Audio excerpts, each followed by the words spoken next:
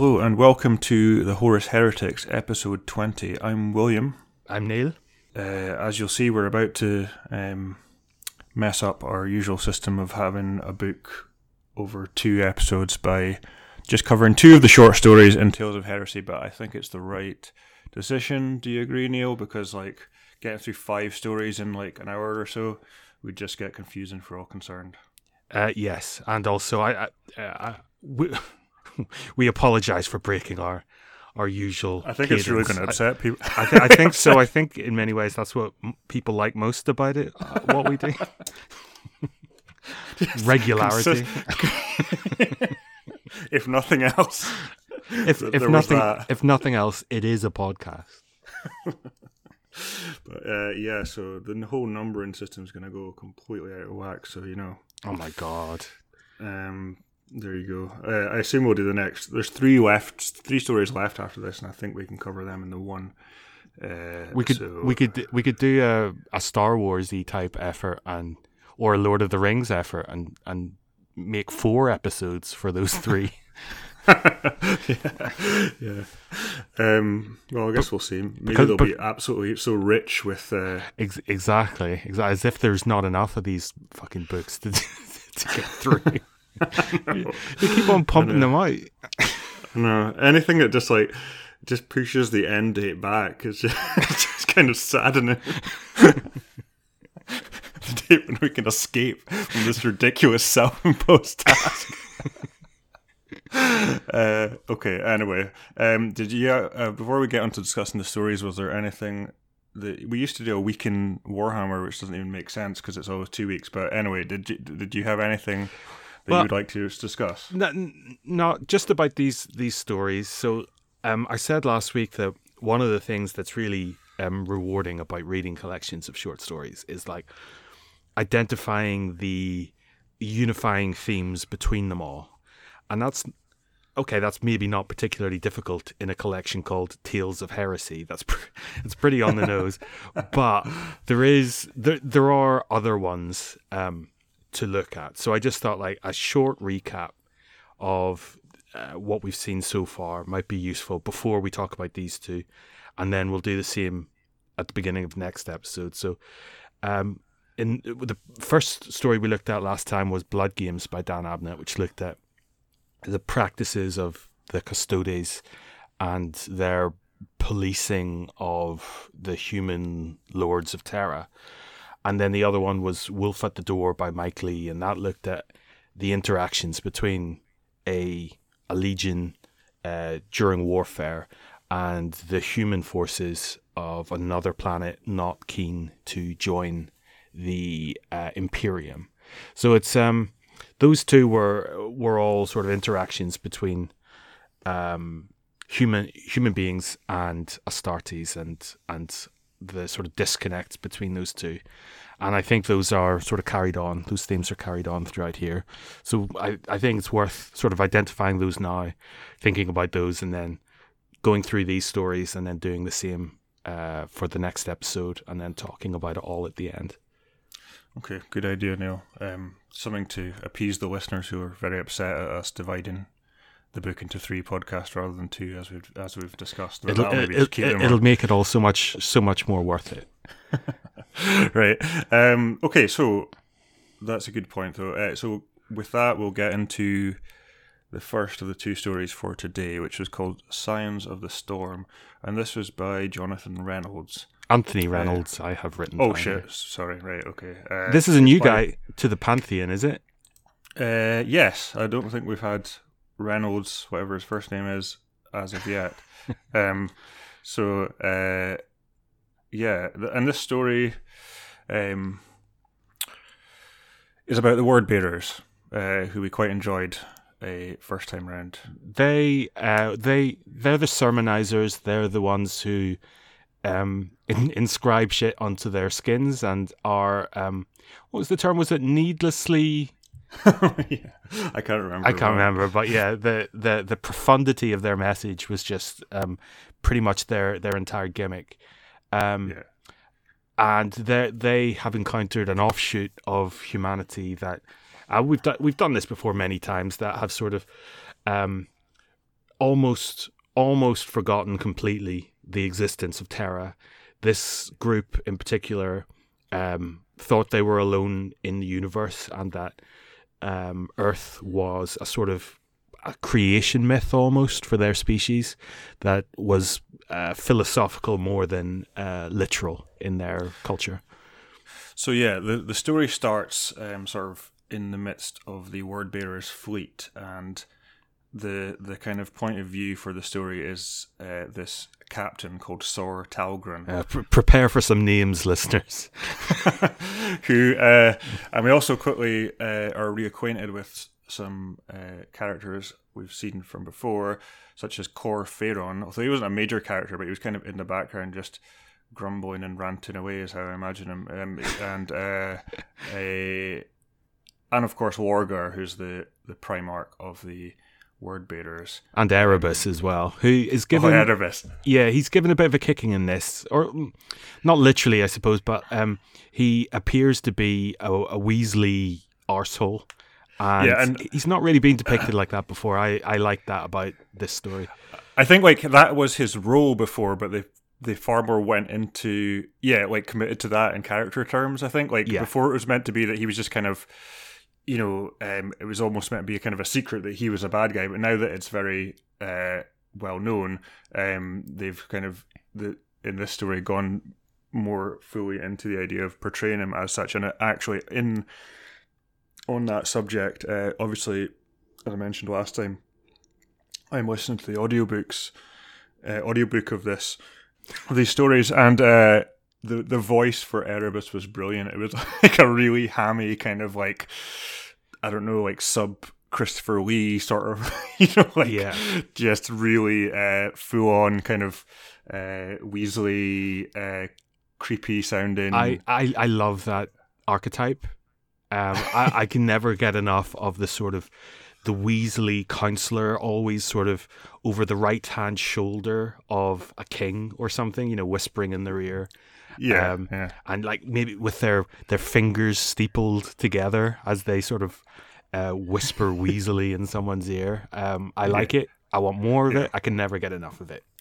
Yeah. So the debate going on, or such as it is, when the story starts, is Cor Phaeron wants to just smash this planet up straight off the bat, and Sor Talgren is like, no, they're humans. We can just bring them into the fold peacefully. Which, interestingly, it also illustrates here that compared to other legions, the Wordbearers have been better at that approach. Yeah. And thus have been slower to conquer worlds or slower to bring worlds into the Imperium than other legions because of that, presumably. Yeah, I really dug that bit when they were saying they're slower, but whenever they convert people, they convert them better than anyone else because they know what conversion is, basically. It was a really good start. Yeah, so Sor Talgren. So yeah, there's this kind of debate going on. Lorgar emerges from your classic month spent in an isolation chamber, ruminating on the Emperor telling him off. Yeah, this was great because we've obviously had the Primarchs and the Space Marines treated as like whinging children before, but this just like leans into it completely. So Lorgar, just in the same way that magic was banned by the Emperor and the Thousand Sons were sort of censured for this, Lorgar had clearly been censured by the Emperor for moving along the paths to sort of like portraying the Emperor as a divine personhood. And the Emperor obviously slapped this down. And Lorgar, being a grown-up with the responsibilities for a murderous legion, goes and huffs in his room for a month. And being a slightly goth man-child, he starts writing a book. But we'll get to that more. We'll get to that. Yeah, but I think that is a thing they have got into trouble for. But specifically in this case, were they not, or at least the discussion was that they were in trouble for being too slow with the approach we've just talked about. Like they weren't conquering worlds fast enough. That's what they said in the debate anyway. That's what they said, but it was obviously that Erebus and Corferon were the only ones allowed in to see Lorgar. All the rest of the captains of the different companies weren't allowed in, and we know Erebus is a wrong'un, and we know Corferon is as well. That they were heretics before anyone else, and so I don't. I have a feeling that that was just a sort of a ploy to say that. What in fact Lorgar was moaning about and sad about was that he was like totally slapped down, and the sort of reason for his existence was just sort of redefined by the Emperor, and he was just getting over that.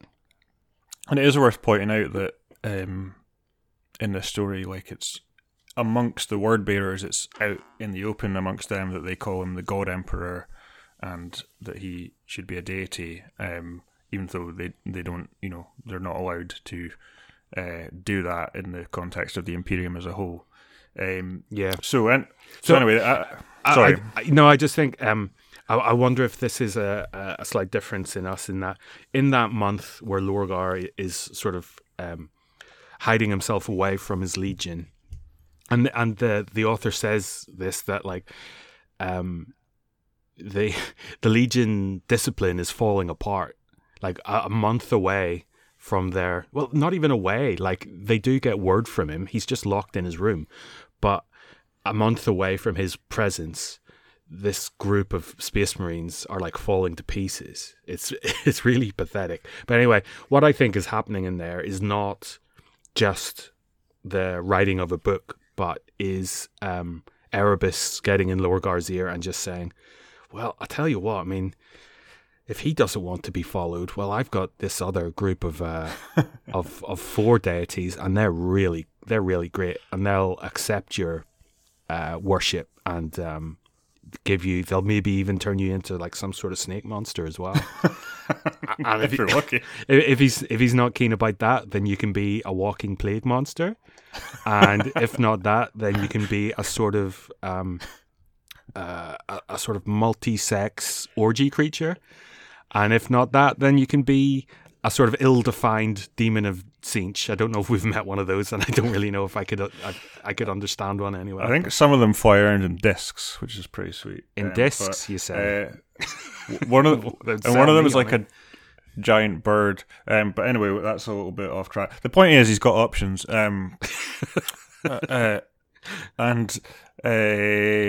one thing I thought was funny here was Sor Talgren. So like when Lorgar reveals that the Emperor has sort of censured the Legion for ostensibly for not being fast enough, and like in their pursuit of the Great Crusade or whatever, Sor Talgren, like so the story's from his point of view, and he kind of like sort of just for a second a thought of criticism of the Emperor flits across his mind, and he kind of makes a mental note to like chastise himself, like to meditate and chastise himself for a week or something, and when he gets a chance. And like that happens to him a few times, where like the mere existence of a slight question in his head is immediately stamped down upon, and he like plans a good flagellating to whip that out of himself. So they decide that they're going to go with the genocide route on this planet. Brave. And Sor Talgren's like very quickly adjusts his mindset to that plan, and is like, I'm just a soldier, whatever, I'll do what I'm told. And yeah, so that's something I want to get. Once they get down to the planet, I want to get back to that. But yeah, basically the main route of the genocide is complete destruction of the planet from orbit, except one city which has a special bubble shield. Which is not new to sci-fi fans. I think it's fair to say.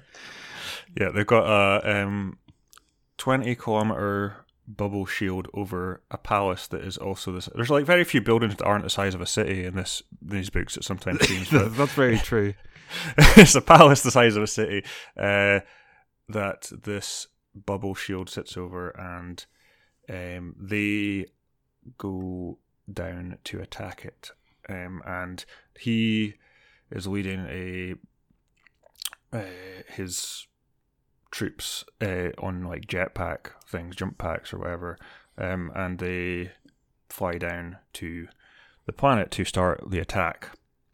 And this whole middle section of the story was like, I don't know, to me it was just an example of like just feeling that you need to have a big action segment, where actually like the point of the story, it was nothing to do with it really. Yeah, you know. Yeah, it was battle done on jetpacks, and it was crap.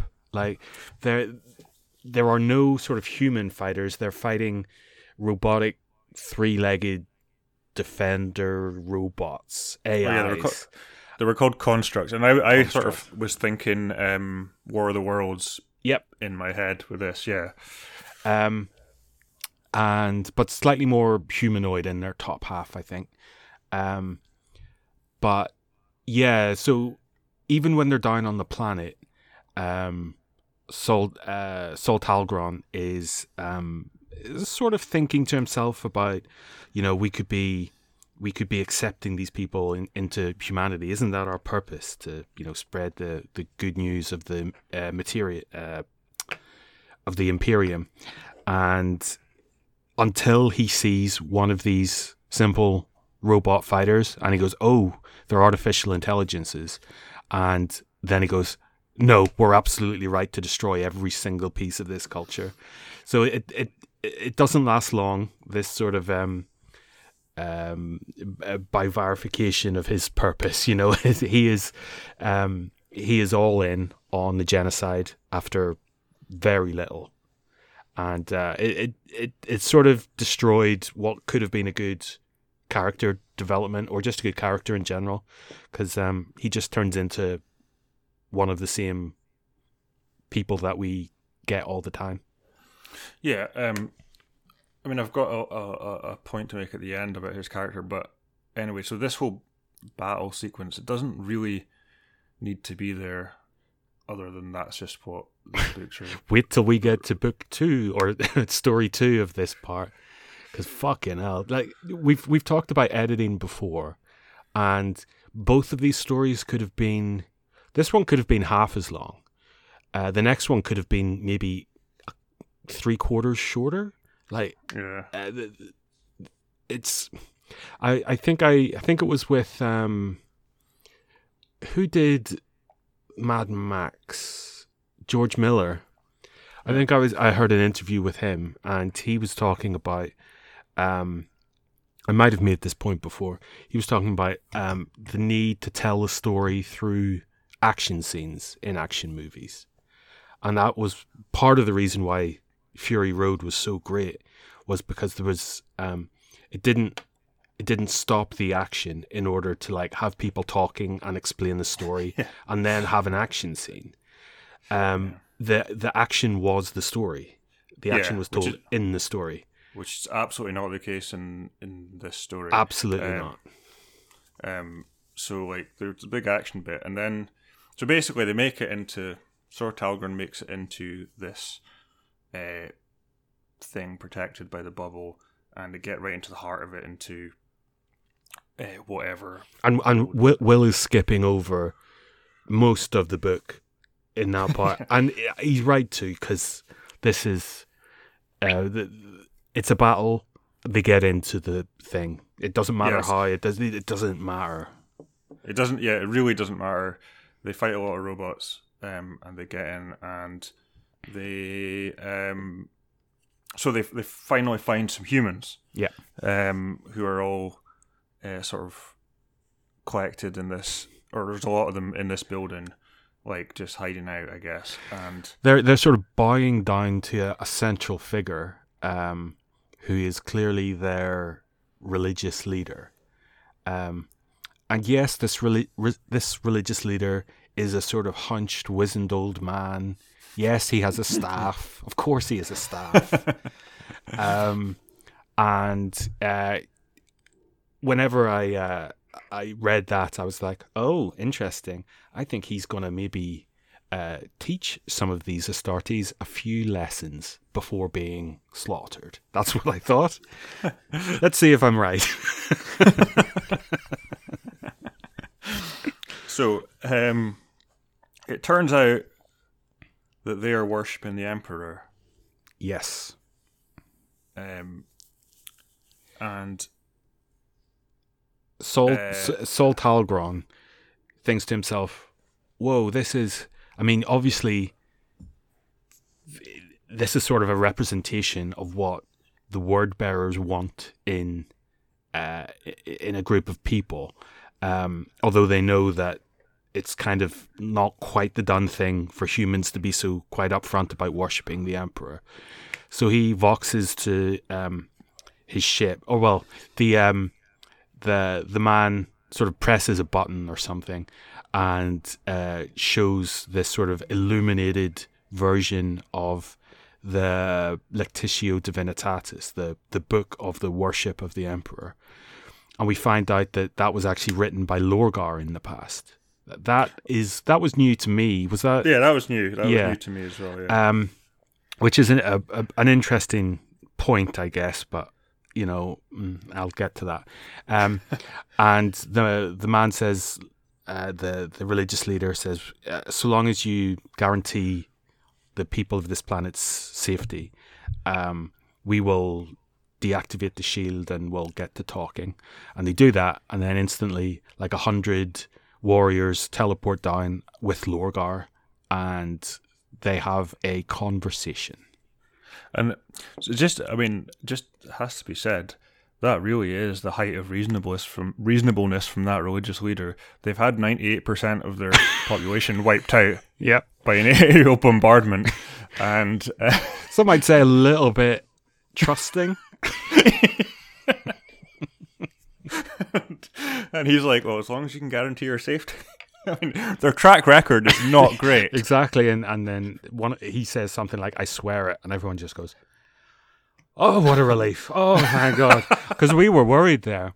Because I don't know if you saw outside, there's a big group of people melted together because of what you did. But I feel really safe. I feel secure. I know, now. Basically, our planet no longer exists except for this 20-kilometer radius bit under this bubble. But I mean, I guess like at that stage, I mean, like the whole conversation with this guy, he seemed to be operating from a kind of position of like strength. You know what I mean? Yeah. Like, but anyway, that's by the by. Anyway, they're like, so in a sense, they're being like the model what they would want a human population they encounter to be, like just agreeing to become part of the Imperium. And then what happens? Well, then a drawn out conversation between Sol Talgron and Lorgar about loyalty and about what Corferon has been doing up in his bedroom for the past month. He says that the Lectitio Divinitatis, which Sol Talgron says is his masterpiece, Lorgar says that's nothing. It's worth nothing, has no value. For the past month, he's been writing a book. So that's an entire 4 weeks of work he's been putting into that will. And he's knocked out the basis for an entire religious faith. So he says he's written a book called The Book of Lorgar. And fair enough to him, he does say it's a bit big-headed of me to call it that. And I was like, that doesn't absolve you of anything, mate. The fact that you know it makes it worse. He's like, if you thought Lectitio Divinitatis was a bad title, wait till you hear this. Wait till you hear the pomposity of what I've got planned. I'd have been like, mate, you don't get off the hook by this. It's you called a book after yourself. And anyway, He's basically, like, is that what? Yeah. I was just gonna say, he's like, is that just a working title? Yeah. And Lorgar's like, no, that's Yeah, I bet he was like that. I'll probably change it. Like, I won't call it that unless you like it. Do you think it works? I mean, I'm not sure if it works. It's got heft. It's definitely like good, but I don't know. You know, anyway. We'll leave it at that until you read it. But anyway, yeah. So he kills them all the people, and Saul Talgren's like, "What? And the arguing round of Saul Talgren took about, I don't know, 2 lines. Lorgar puts his arm around him and says, "Do you trust me?" And Saul Talgren goes, "Well, yes." And he goes, "Okay, well, I needed to do that. It's the Emperor's fault. He needs us to do this, and blame him." He basically just says something to the effect of, "Will you follow me no matter what?" And Saul Talgren's like, "Yeah." Yeah, it was pretty like, I feel you're coming at this with a critical air, and I agree with you, because it's just like a matter of minutes he's turned around from all his like whatever his conscience had been telling him before.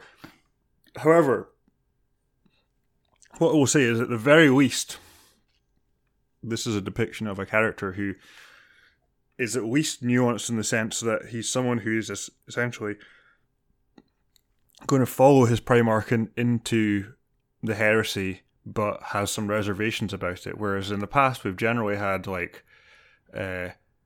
really noble Space Marines that you just know would never go in for this kind of thing, or a character who I can't believe we neglected to discuss about in our discussion of the favourite characters of the year, such as Grolgor, who is just like absolutely itching for demonic status, you know, and like so at the very least, I'm not saying it was well done, but I'm saying at the very least here was an attempt at showing that some people might have gone the way of the heresy in a kind of reluctant Fair fashion. enough. I mean, no, I'll definitely go with you on that one. Although I would say that will only matter if further on down the line that is developed in some way and isn't just immediately stamped out as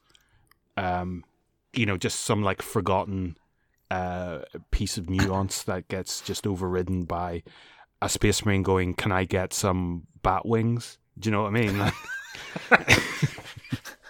Which coming around, yeah, it's just a guy going around saying, "I'm taking mutation orders, so what's everyone after?" Can I get a humped back and like a little demon living in the hump singing little songs? But yeah, no, there was a sort of a pregnant line at the end of this where Lorgar puts his arm around him and sort of leads him off and just goes, "So, tell me what you know about the old beliefs of Cultists, their old planet." And that's going to mean something at some point. That presumably their old beliefs are like fully chaos, like. But well, more to see. This story was all right. The start I thought was really good. Middle part could have just been completely cut out altogether. End part again, just people talking. And like I like stories about people talking, but these don't really do them all that well, and disappointing, let's say. But there are bits of it that were good. Yeah, like when it started off with the word bearers, I thought, "Oh, this will be fun," but it wasn't great. But because of that, I mean, it was okay, but like you say, but that middle bit just seemed a bit strange. It just seemed sort of, I mean, you expect that there's going to be a bit of action in it, but it just sort of seemed weirdly unrelated to the rest of the stuff that went on. Well, I mean, I think the next story that we'll get into is more guilty of it, maybe just because it's longer, but I kind of thought that these 2 stories in particular, more so than the last 2, didn't feel like short stories. They just felt like bits excised from a normal book. You know, those bits that we are talking about that could have been cut out, could have just been cut from a chapter in a book and then just sort of topped and tailed with a very curt intro and a very short ending, and bang, that's a short story.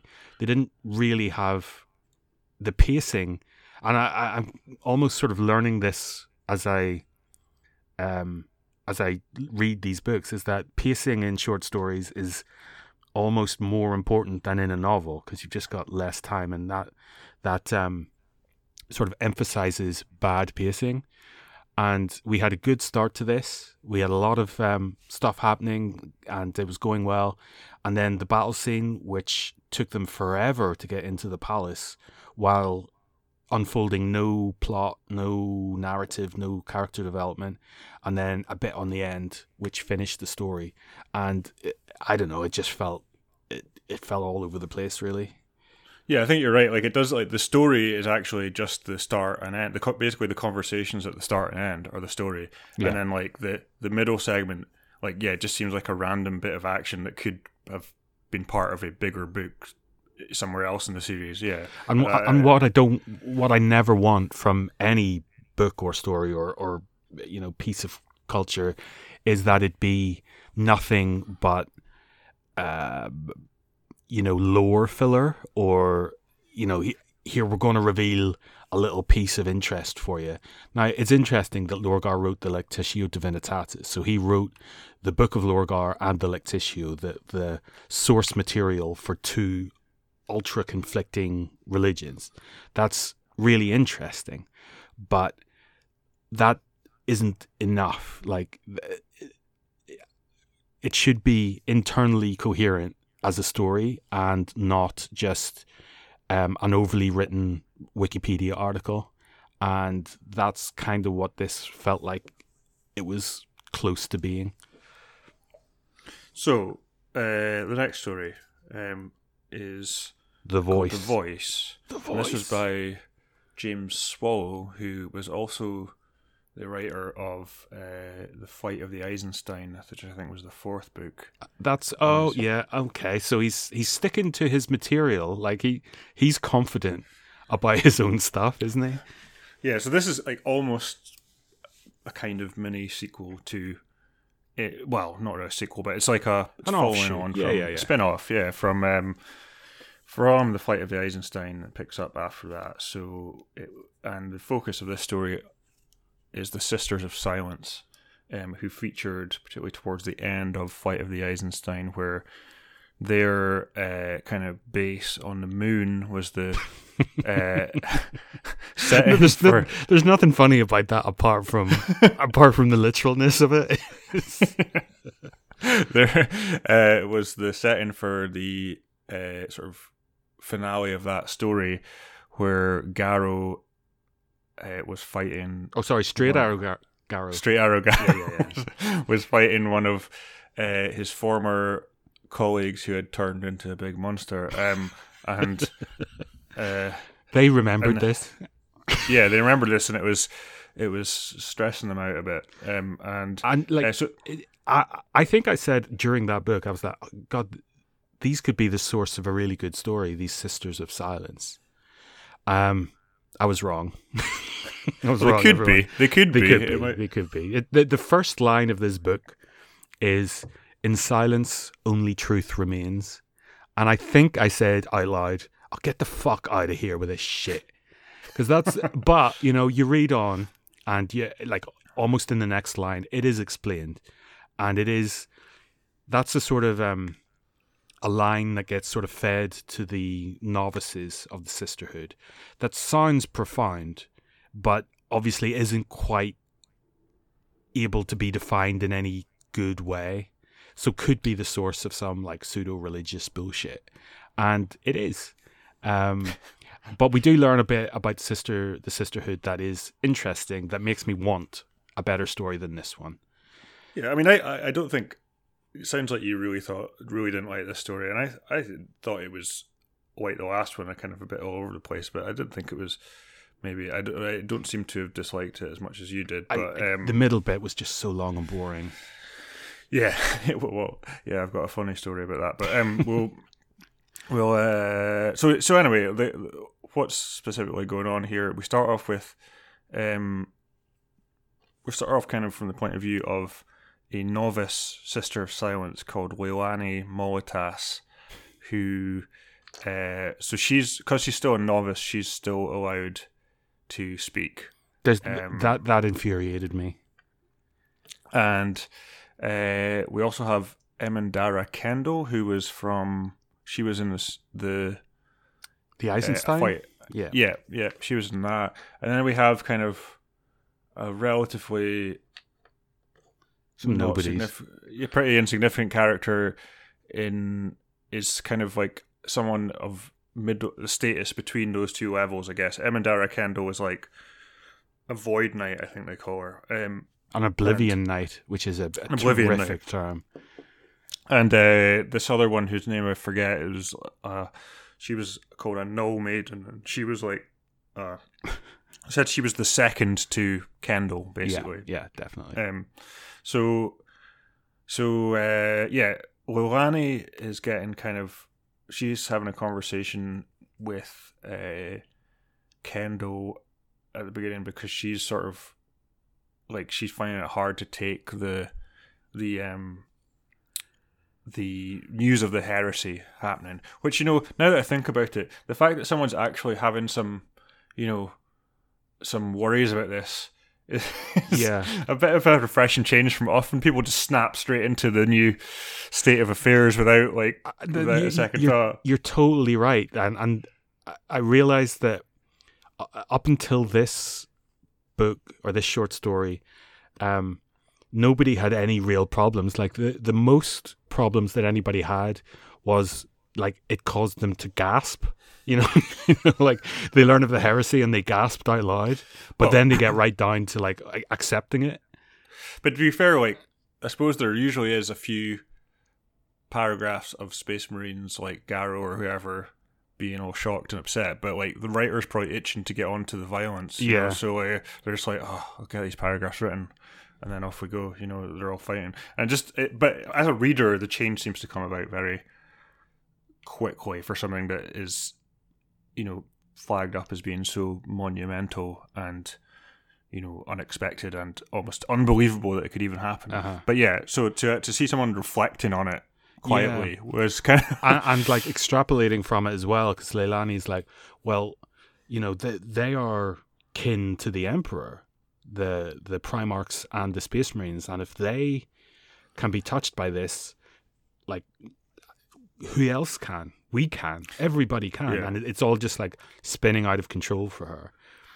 And she's talking to her, the person who's sort of taking her through her novitiatehood. Is that a word?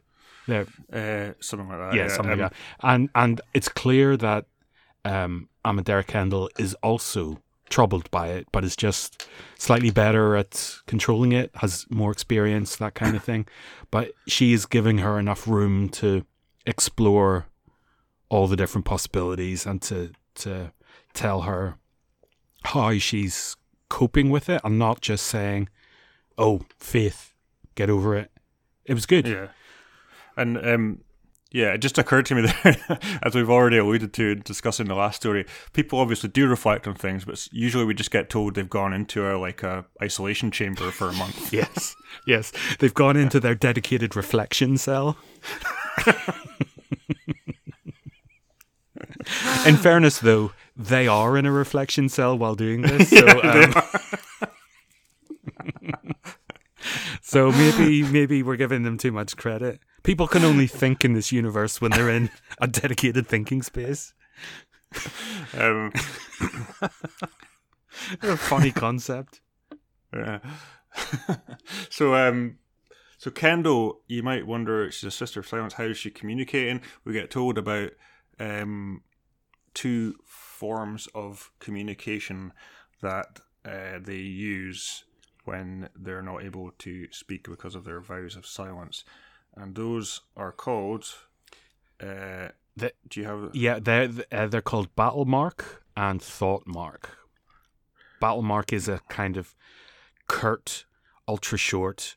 Let's get the main thrusts of a message across. It's used during battle to direct troops and that kind of thing. Whereas thought mark is more nuanced, is used as a form of conversation, and is varies accordingly, and is I thought this is a very natural, well described piece of color that although I would have liked it to have been sort of unfurled in the story, it really does add depth to this cult of the sisterhood. And so there, and where they are sitting having this conversation, or standing, I don't know. There's doesn't seem like there'd be comfortable sofas in a reflection room. They sat. They were perched one-legged on a spike. It's like the Sisters of Silence black chips have like Costa coffees. And various other franchises are successful throughout the Imperium, but no, they are they're on a black ship, right? Which is one of their Sisters of Silence ship, I guess. Which I can't remember all the exact details of this. Basically, they go around the Imperium, going to different planets and picking up all the people that are psychers. They are called. They're said to be tithes. Every loyal nation every year has to tithe so many psychers to the Imperium that are picked up by these black ships, and they are tested while on there. Those that aren't sort of strong enough or aren't fit enough to be able to pass the tests are incinerated, and those that are too crazy or too powerful to control are also done away with, leaving this sort of middle band that become the basis for the Astrotelepathica. They are the means by which messages are sent and received on the battleships strewn throughout the Imperium. And we should point out, actually, that I don't think we've said that that's the entire speciality of the Sisters of Silence, is combating psychic power. Oh, yeah, that's right. Because they are selected for the Sisters of Silence on the basis of being just genetically having a resistance to psychic power. I can't remember what they call that.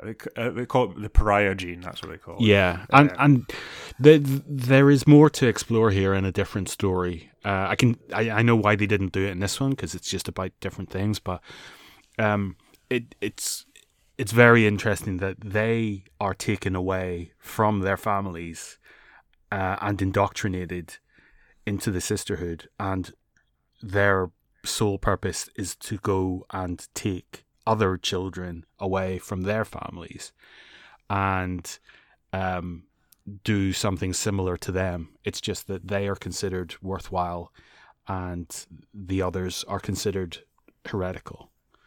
Do you know, it did make me think when they're describing this bit, it's a really interesting thought of all these different planets spread around the galaxy, having different cultures of witchcraft and different explanations for what the psychers are. I thought that was that is just that was pretty interesting, or just to think of that is pretty interesting. But so they so that's what's going on in the ship, but they have received notice of another black ship that has gone silent. Basically it's gone dark. They're not getting any signals from it. And they've missed a number of tithe pickups, and because of the nature of what they do, they sort of go around in silence, and they don't tell anyone where they're going to be, and they go around as sort of solo ships. So it's not impossible for this to happen, but obviously because of the nature of their cargo, it's called cargo, being so dangerous, that every lost ship has to be investigated. And so they are redirected from their mission of picking up their tithes to go and investigate where this ship has gone and what's happened to it. So they find the ship. Instantly they find it.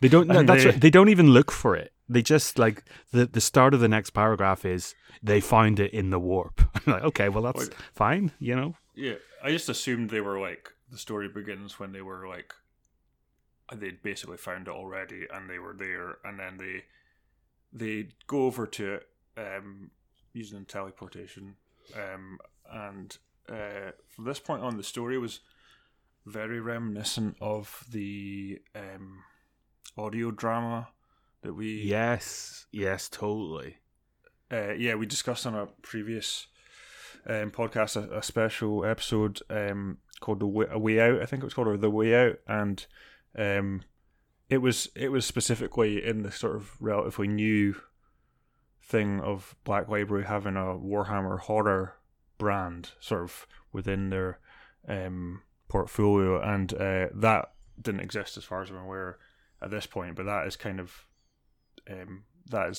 kind of a small group of people moving through a spooky ship.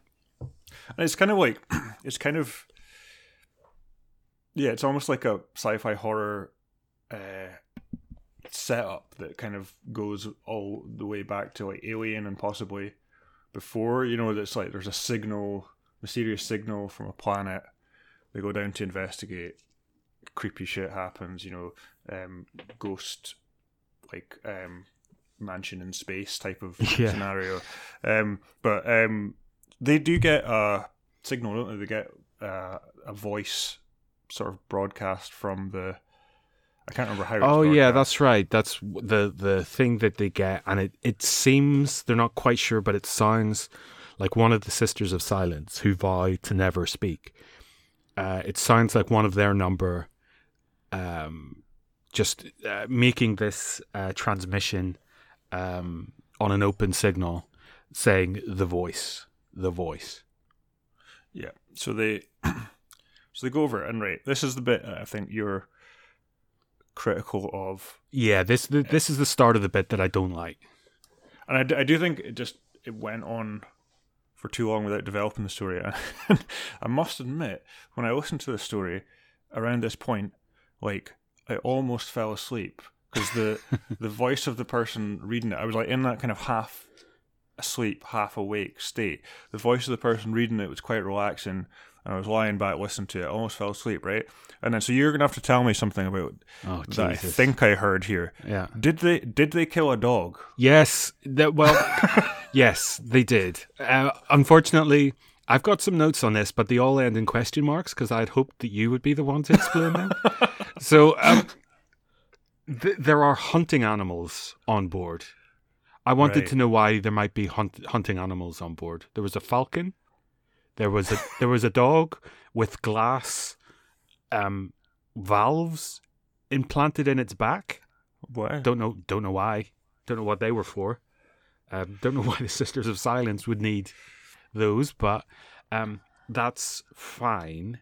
So they deal with some of these animals. Not too much to say about that because I don't think any of us can say any more about it. And then they start finding some like really quite horrifying shit. They find a crew serf who had managed to crucify himself, which I don't know, like in the sort of litany of horrible shit that happens in these books, it's often easy to just sort of breeze past some of the horrible shit that goes on. The idea of somebody crucifying themselves is unpleasant, and I don't like it. Yeah. And they move past that, and there are like rooms of bodies piled up. It's pretty nasty. Yeah, there's just a whole lot of horrific shit here. Like there's people that have hung themselves. That was good. They go to the room of the astropaths in this ship, and they, for some reason, like an anti-gravity floating pod experience to live in, and the gravity had been shut off by the astropaths themselves, so that they could hang themselves. And the idea of like that going through somebody's mind, the sort of nuts and bolts of having to disable gravity in order to be able, to think that you need the force of gravity to hang yourself is horrible. And I suppose at this point, I was saying this is effective horror writing. Yeah. But there was quite a bit of it, and I'm just thinking with the dogs and hunting animals, do they use them when tracking down like psychers on planets or something? I mean, maybe, but are those going to help against psychers like a dog? Well, if you put some vials of liquid on it. True. I forgot about the vials.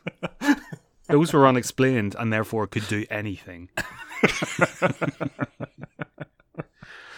But we get. I want to talk about this bit in the story, which is, I think, a profound example of the failure of this story. Was they go to, I can't remember where it is in the ship, but they get a lot of information from the logs, the recorded logs of the shipmaster, and that tells them that they were attacked by like a sort of poisoned astropathic assault, which sent some people mad and allowed the cargo, the full complement of psychers on board to sort of like to get out basically. And the second message said that they started acting together. They started acting as one rather than as, just a bunch of random crazy people. And I just thought the fact that they're getting recorded ship's logs to explain the story is, I mean, they're basically audio logs in a video game, which I hate. Just such a terrible storytelling. Exactly. Device. And we've got the Sisters of Silence, who shouldn't talk. And so they've gone so far as to build this silent language they have, which is really interesting. And yet, in order to tell the story, they have to give them a person who talks. And I just thought that there's no point in that. There's no point in doing a Sisters of Silence story if you need to give them a proxy by which they speak through, and then to have these spoken audio logs at the start and then a talky bit at the end. I don't know. It doesn't work. Well, I guess at the least it's not really sort of playing to the strengths of this subject matter. Totally. That's exactly what I mean. Yeah. So anyhow, they encounter a dude who's conjuring up snow. Yep. That they recognise as a cryokine, as a particular type of psyker. They must have been absolutely shitting themselves at that. So then, walking snowman coming towards them. So he, I think there's a bit of conversation, but then he attacks them and gets decapitated. No problem. And then they find this. They then encounter someone who Kendall knows, who's like an old rival kind of thing, from the Sisters of Silence. Yeah. She's on there. And I should say, like, I'm not sure exactly when it is, but they encounter a bunch of people going around who are like, they say are not dead, but they're kind of like glassy-eyed, doll-eyed nobodies. Yeah, they just stopped moving. They're not animate, but they're not dead, sort of. So then, yeah, this person that they encounter is the sort of the equal of what's her name? Kendall. She's sort of her equal on this ship. She is the head Sister of Silence. She's called Herkaze. It's Herkaaze. Herkaze or Kaze, not quite sure. And she's there, and she says that whenever the Psychers got out, that there was really only one way to, only one thing to do was to surround them and to use their null maiden anti-witchcraft powers to just contain them with the hope that somebody would arrive. Yeah. And now that 3 people have arrived, that's enough to go straight in and get stuck in sword-wise. So she's kind of holding back, like, oh, it's like you said, like a psychic amalgam. They've all these psychers have sort of joined together, and but then so they leave like the one who's the second to Kendall. She stays back to like maintain that shield or something, and Kendall, Leilani, and her Kaz go in to fight them, I guess, and in the end have a good conversation with them.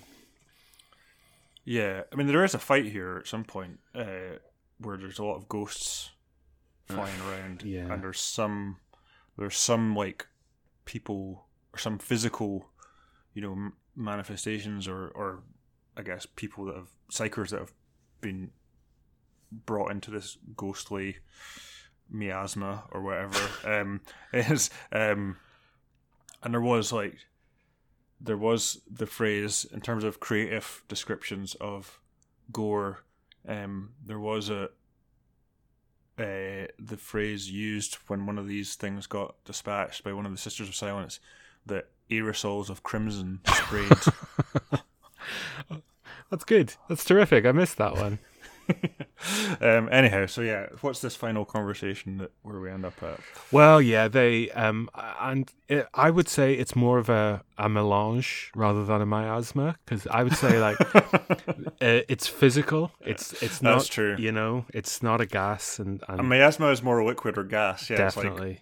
It surrounds you, whereas this is just things that have been mashed together, sort of. Indeed, anyway. But we do need a sci-fi word for it, and okay. Melange is good enough. Okay. We'll rip from Frank Herbert for that one. The word they use is Gestalt. Oh, that's right. From old Germani. Oh yeah, Jesus. Anyway, yes. So they have a convo with this sort of massive of human thing, and it says that it actually isn't from Chaos. It is a messenger with a message that has been sent back 100 years, maybe 200 years, in order to provide them with some information to cease the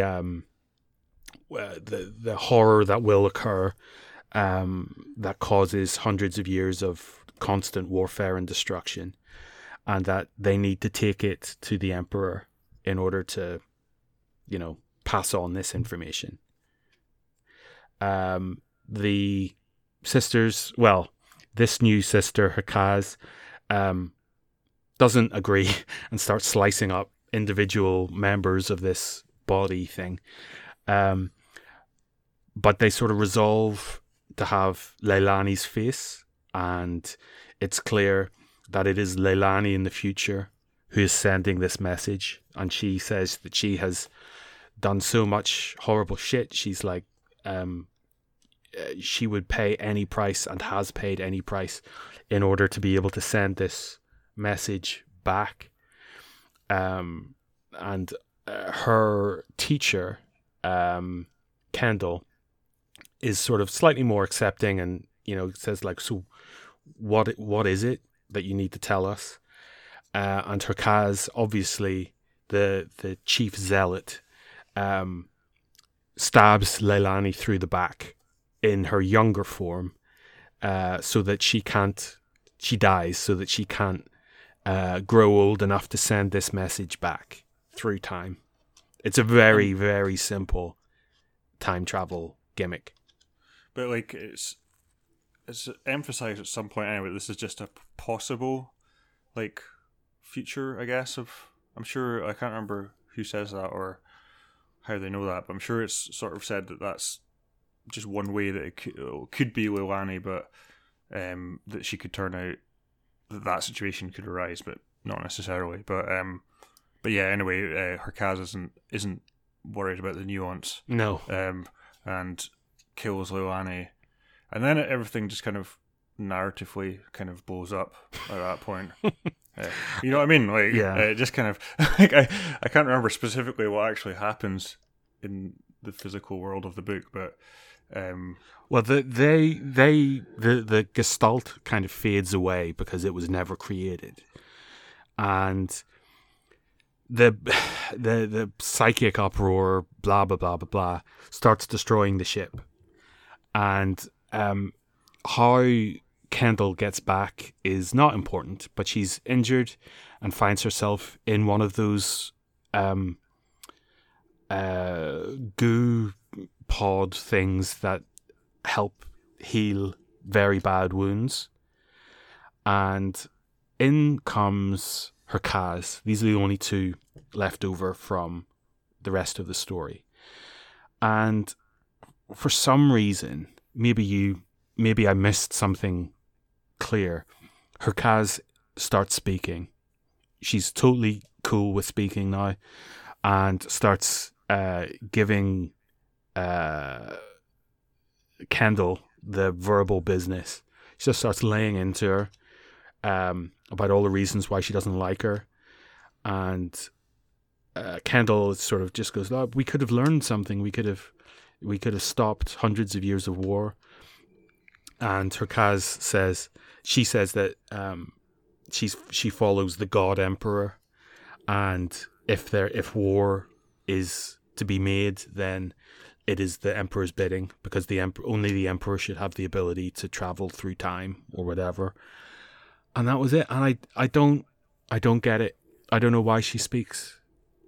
I almost thought at one point that, because she says, she's like, "Oh, the only people that will ever know, no one will ever know I spoke," and I kind of thought she was saying she was going to kill Kendall. Yeah. And that's what she meant by that, but I can't actually remember specifically how it wrapped up here. She just walks out. I mean, she's not a chaosy person. She's just an ultra zealot for the God Emperor. But she's now calling him the God Emperor, is she? Yes, she is a follower of the Lectitio here, obviously. Right. So yes, there is that, but that's how it ends. And as I say, I just thought it went on for far too long. Honestly, it could have been a quarter of the length. Yeah. The story was told in exposition and in logs and through speaking, which just can't be. Like, they have this silent language. This group of people are silent, so they've obviously learned to communicate in a silent atmosphere. And so putting somebody who speaks is not necessary and kind of undercuts everything. But anyway, I've gone through that point before. There's some... Yeah, I think my overall take on the story would be that there was some interesting bits and pieces in it, and like you say, some effective horror writing, but it was probably too long, and didn't I think a good short story based on the 4 we've read in this setting. Well, it's particularly the second one. It just kind of has one point essentially. Yeah, that it's making, and this didn't. I mean, there's something about silence and silence being inner silence being a source of strength. But honestly, I don't know what changed at this. What did this story change? Like, what was different at the end of this story than at the start?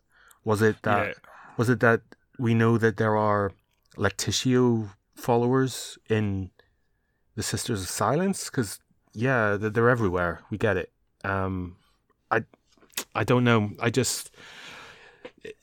The start point and the end point of this story seemed to be exactly the same, and nothing really changed. It just seemed, very inessential. Yeah.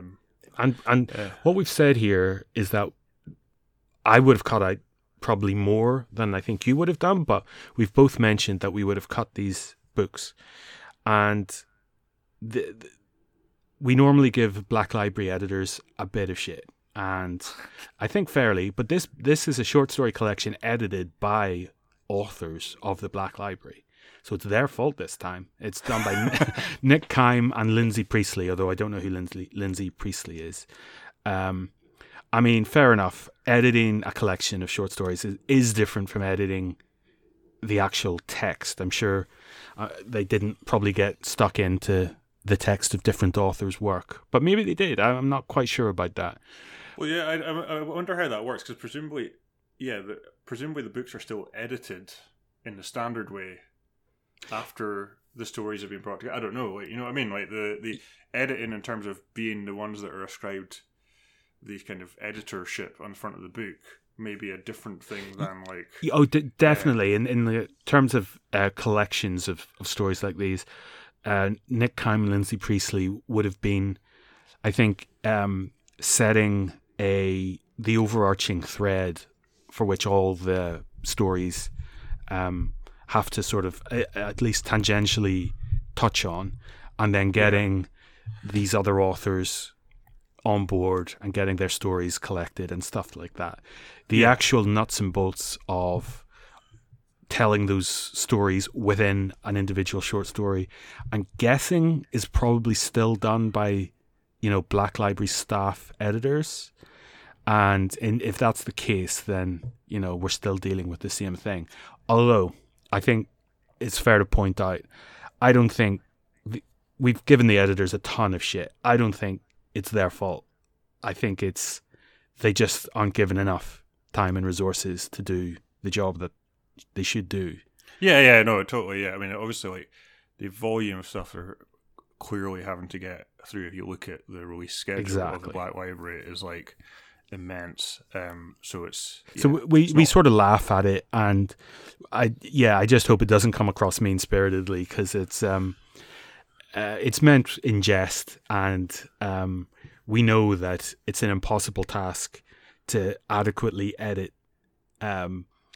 the output of an organization who put out like dozens of novels and collections of short stories and audiobooks and audio dramas and all this kind of stuff. It's just an impossible task.